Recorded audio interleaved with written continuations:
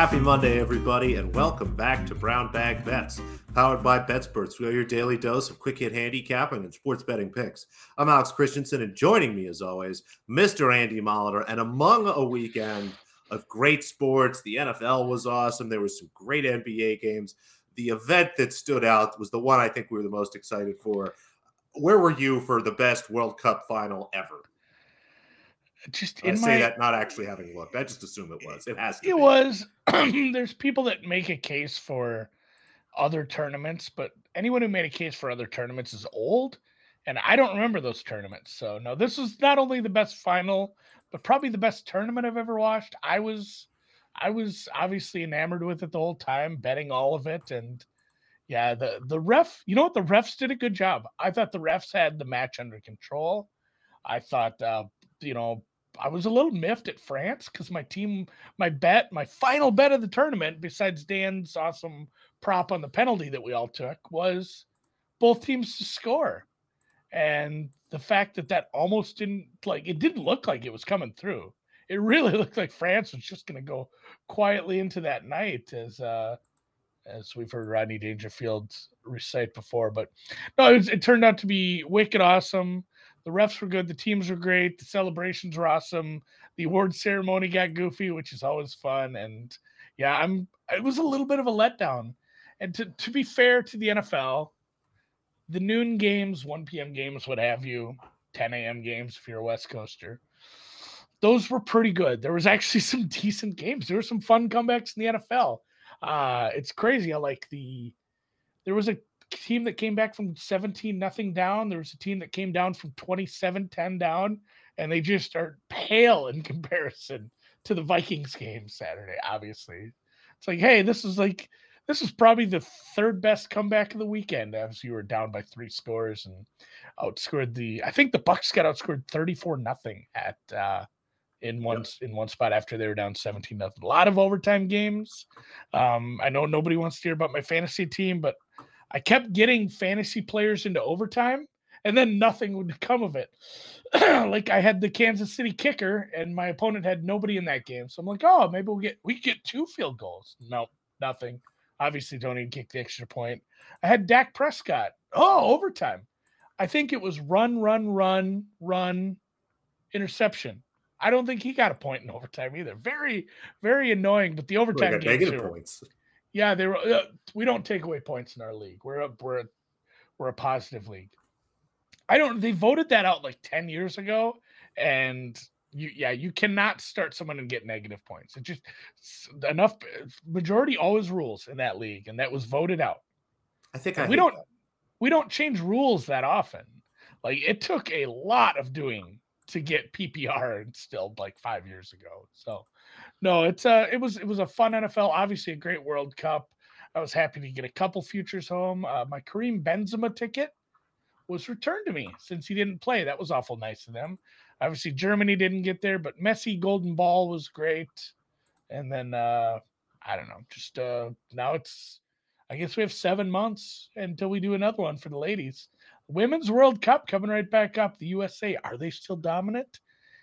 Can the 3 Lions make some noise now that they have to play teams that don't just come from Europe? We'll see. We'll find out next summer. League soccer's back soon, but tonight we'll dive into our favorite sports, the NFL, and not the matchup that maybe they had pictured when the schedule makers put this together, as you have the 2-time reigning MVP versus the defending Super Bowl champions. And what do they have, like 9? I think they have like 9 wins between them here. That said, neither team is technically mathematically eliminated from the playoffs. I think the Rams will be if they lose, as obviously the odds are pretty good. How are the Rams still in it? I don't know. Maybe I misspoke. Maybe they weren't. I looked at the playoff picture yesterday, and I thought maybe they weren't just because some other games hadn't happened yet. But I think they're still in. The Cardinals were the only team that was eliminated this weekend. The Rams would be, 4-10 with a loss. That would put them out. The Packers have like an 8% chance to find that 7 seed.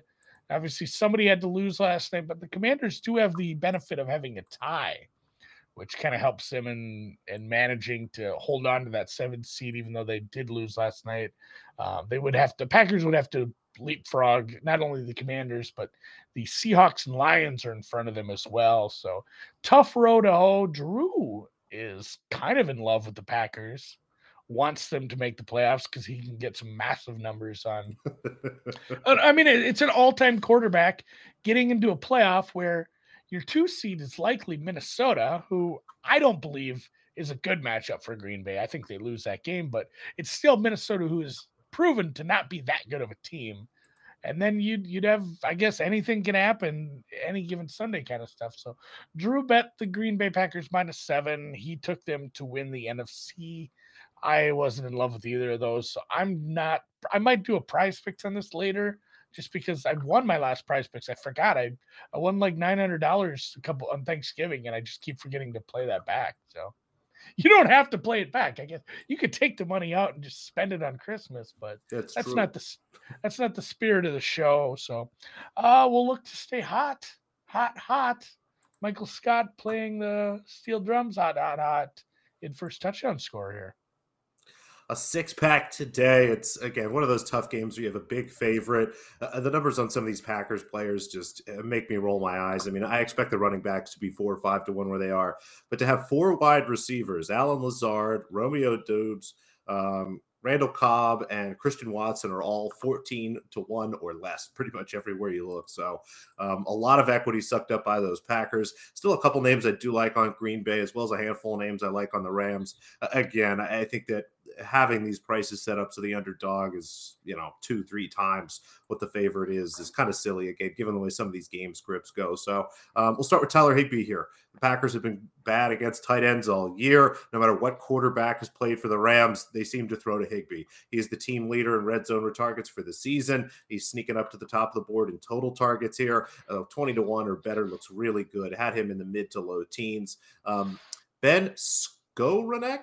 Skowronek, yeah, sure, whatever. Ben, 22 to 1, and Chatarius Tutu Atwell, if you will. The name is either Chatarius or Tutu, depending on where you look. I didn't look at the sheet. Did you put that in, or did Dan? I put that in. Did you type in Chatarius Tutu Atwell? Okay. I will say I've seen a bunch of people on Tutu Atwell overs and some prop bets on him, so that one is definitely piquing my interest. Mostly because it's been incepted into my brain for the last 24 hours. Yeah, again, it's tough to look at just a 1-game sample size, but these are the 2 top receivers for the Rams who have no receivers really left for the year. Kupp's done, Allen Robinson's done, so it's these guys and Van Jefferson. 2 really nice numbers here. Was able to get both at better than 20 to 1. Again, 20 or higher. Would be happy to play either one. I think Atwell is the more talented player, but Ben got just a ton of targets last week, 8, I think almost 9, caught pretty much all of them. So has Baker's eye and Baker's trust, really like that. Both wide receivers there. We'll play both quarterbacks, obviously, anything at 35, 40 to 1 for Aaron Rodgers or Baker Mayfield. Happy to run those numbers back. Rodgers hasn't run as much this season, but Baker continues to have opportunities to run them in, and happy to play both of these numbers. And then Mercedes Lewis. The Rams are pretty bad against tight ends. And Robert Tonyan is pretty high up here on the list at 11 to 1. But he's on the field pretty much the same amount of time Mercedes Lewis is, if you look the last couple of weeks. The targets for both are fairly low, but I really struggle to see why Tonyan is 7 times lower in odds than Mercedes Lewis is. Now, the 70 is at one spot. There's 50, there's 60 out there. Lewis has, I believe, as many red zone targets as Tonyan does already for the year. Again, his playing time has been picking up for whatever reason. He seems to be the guy at tight end as much as anyone can be for this Packers team. And again, they've got those wide receivers out there. They soak up most of the targets, as does the running backs. But love this number on Mercedes Lewis. Would be happy to play this at anything 50 to 1 or better. So a couple tight ends, a couple quarterbacks, and a couple wide receivers. Dan asks, first touchdown for A.J. Dillon and 2+. He just hasn't gotten the ball very much. And I'd rather just do Aaron Jones. My guess is you'll get probably the same number on that, maybe something close to that. So give me Aaron Jones instead of A.J. Dillon for doing that. Yeah. Bowdy. Brett, I'm not breaking down exhibition tennis. Just can't do it. Can't bring myself to do it. Yeah. It's going to be what? Yeah, for sure. He's a He's a full-on degen all the way down the board. Are we to the point where we're a week away though from real tennis again, or is it 2 weeks? I think it's 2 weeks. I Let me just feel like double-check here. the Australian shit starts before the new year. I feel like there's always one tournament that's starting like December 24th or 5th, 6th, somewhere in there. There's something but yeah, called the United Cup. I don't know what the hell that is. That's not a thing. That sounds true. Silly. I don't know. Sean is asking, is he still the only first rounder Rogers has ever thrown a touchdown to? Yeah, Wow. that might still be. That's a fascinating question.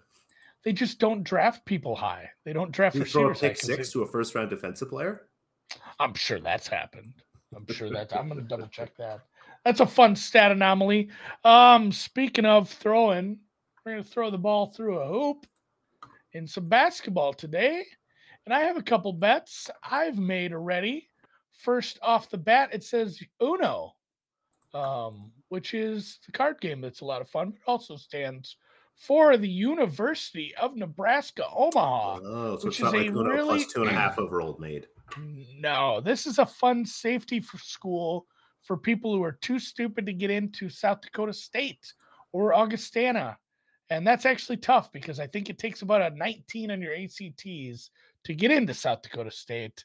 I should know. These are a couple of not cellar dwellers, but this is kind of the dregs of the Summit League. Denver has had a fun offense. They've been efficient. You look, it's like, hey, they have a really good, efficient field goal efficiency, but they have played a horseshit garbage schedule. I mean, they've played like 5 teams, I think, that are in the bottom 25. They've played IUPUI, which is legitimately the worst team ever to set foot on a basketball court. They've played New Orleans, who's also like a bottom 15, bottom 10 team. Houston Christians down there. They've only played one decent team, and it's funny. It was feast or famine because they played UCLA, who was very, very good. And obviously they lost by about 20 on the road there. But this is just another team kind of in that same wheelhouse. And I don't think Denver is that much better, if better at all, than UNO. And UNO is, it's a home game. I think this is a close game. I think UNO has a decent chance to win this, and they've been they're my favorite kind of underdog too, because they make their bunnies. They're one of the best free throw shooting teams in the league. There's not a lot of positives. Most of this is a Denver fade. There's not a lot of positives to say about UNO, but they do make 77% of their free throws as a team, which is pretty good as far as team stats go for the amateur game. And then the other one is the Coastal Carolina. I believe this is their mascot is the same first name as Tutu Atwell, the Chanticleers. It was close, right? I feel like it was pretty close. Not far off, but the chance, our chance. This has been a fun football team of the Fun Belt variety. This is another home game.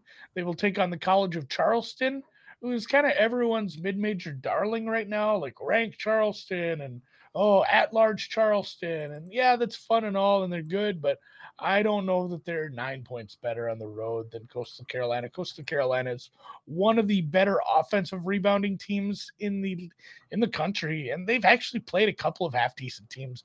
They get the shit kicked out of them by Missouri, but it's not been all horrible teams. They did start the season with a couple of those where you play a Division III school and what they win 110-47.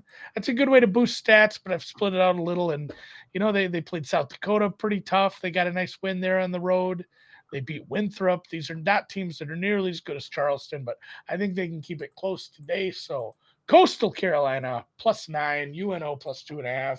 That's it. Not a big slate because it's Monday. Makes perfect sense. And again, it's just who you are. You just like betting on bad teams. Yeah, I do. It's fetish is the wrong word. It's an addiction. I don't know, man. You've been betting on some bad teams, and the Magic aren't bad. No, they're actually very, very good. Probably the best team in the league. But I kind of been following your train of what's it called when you write stream of consciousness in the NBA chat this morning over both these totals. A little bit of angst around your bets today, Alex. Tell me. So Let's talk about it. To start off tonight, there's 9 games, and they're pretty much all a mess. There is injuries top to bottom on this chart. You got a lot of lineups that haven't played together a lot. It's just really hard to pick apart what some of these games are going to look like. And, you combine that, Andy, with I know sometimes you look at your model and you have a big edge. And that may not be the best feeling in the world because it usually means you missed something. That usually means there's something you can't quantify. So both of these totals had a pretty big edge in my numbers against what I see in the market, but the market moving against me on both this morning a little bit here. So we'll start with my Raptors playing the my Sixers playing the Toronto Raptors. Got that all backwards. See, this is how nervous I am. You're right. I have no confidence on this, but the total here in the market, 220. It was down to 219 and a half a little bit already today. Seems like it's kind of settled at 220, but again, maybe it falls down to 219. And I'm struggling to see the reasons for this total to be so low. When I first ran my numbers here, I had this in the high 220s. This total opened at 223 last night, and thankfully I didn't look because I probably would have bet over 223 and instead was able to get 220 early this morning. So again, always a little nervous when the market moves against you, but struggling to figure out, again, why in this game. James Harden has settled in nicely. The Sixers are making a lot of three-pointers, scoring a lot of points. The Raptors without OG Anunoby have really struggled defensively. They're not putting up a ton of points here, but have a couple players that should be able to put up some points against the Sixers. I guess, the only reason I could look maybe towards an under here is these Atlantic Division games specifically have been really rough. These teams locked down defensively. Sixers Raptors totals historically have gone under. So maybe I'm not looking enough into that, but it's not really something I think about. These teams change so much year to year, but again, have this in the high 220s. So happy to take 220 despite what the market is doing, pushing this thing down. And then Magic Hawks under 231. This one I had in the low 220s when I opened up my numbers this morning, and this one has started to come down a little bit. So maybe we'll finally get some support here. Was able, I think, to get pretty close to the top of the number at under 231.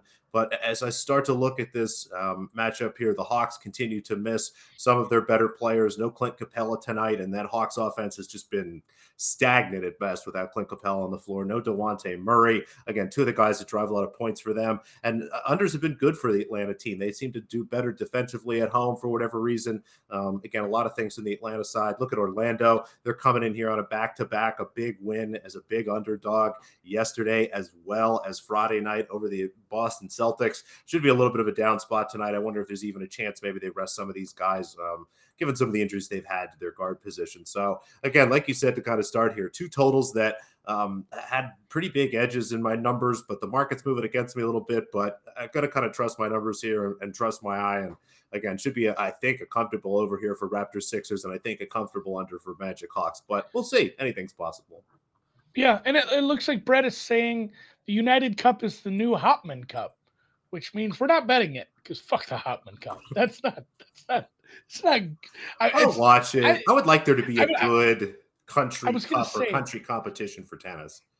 I like watching some of these exhibition matches, but it's really hard to get me to convince myself to bet on any of that sort of stuff.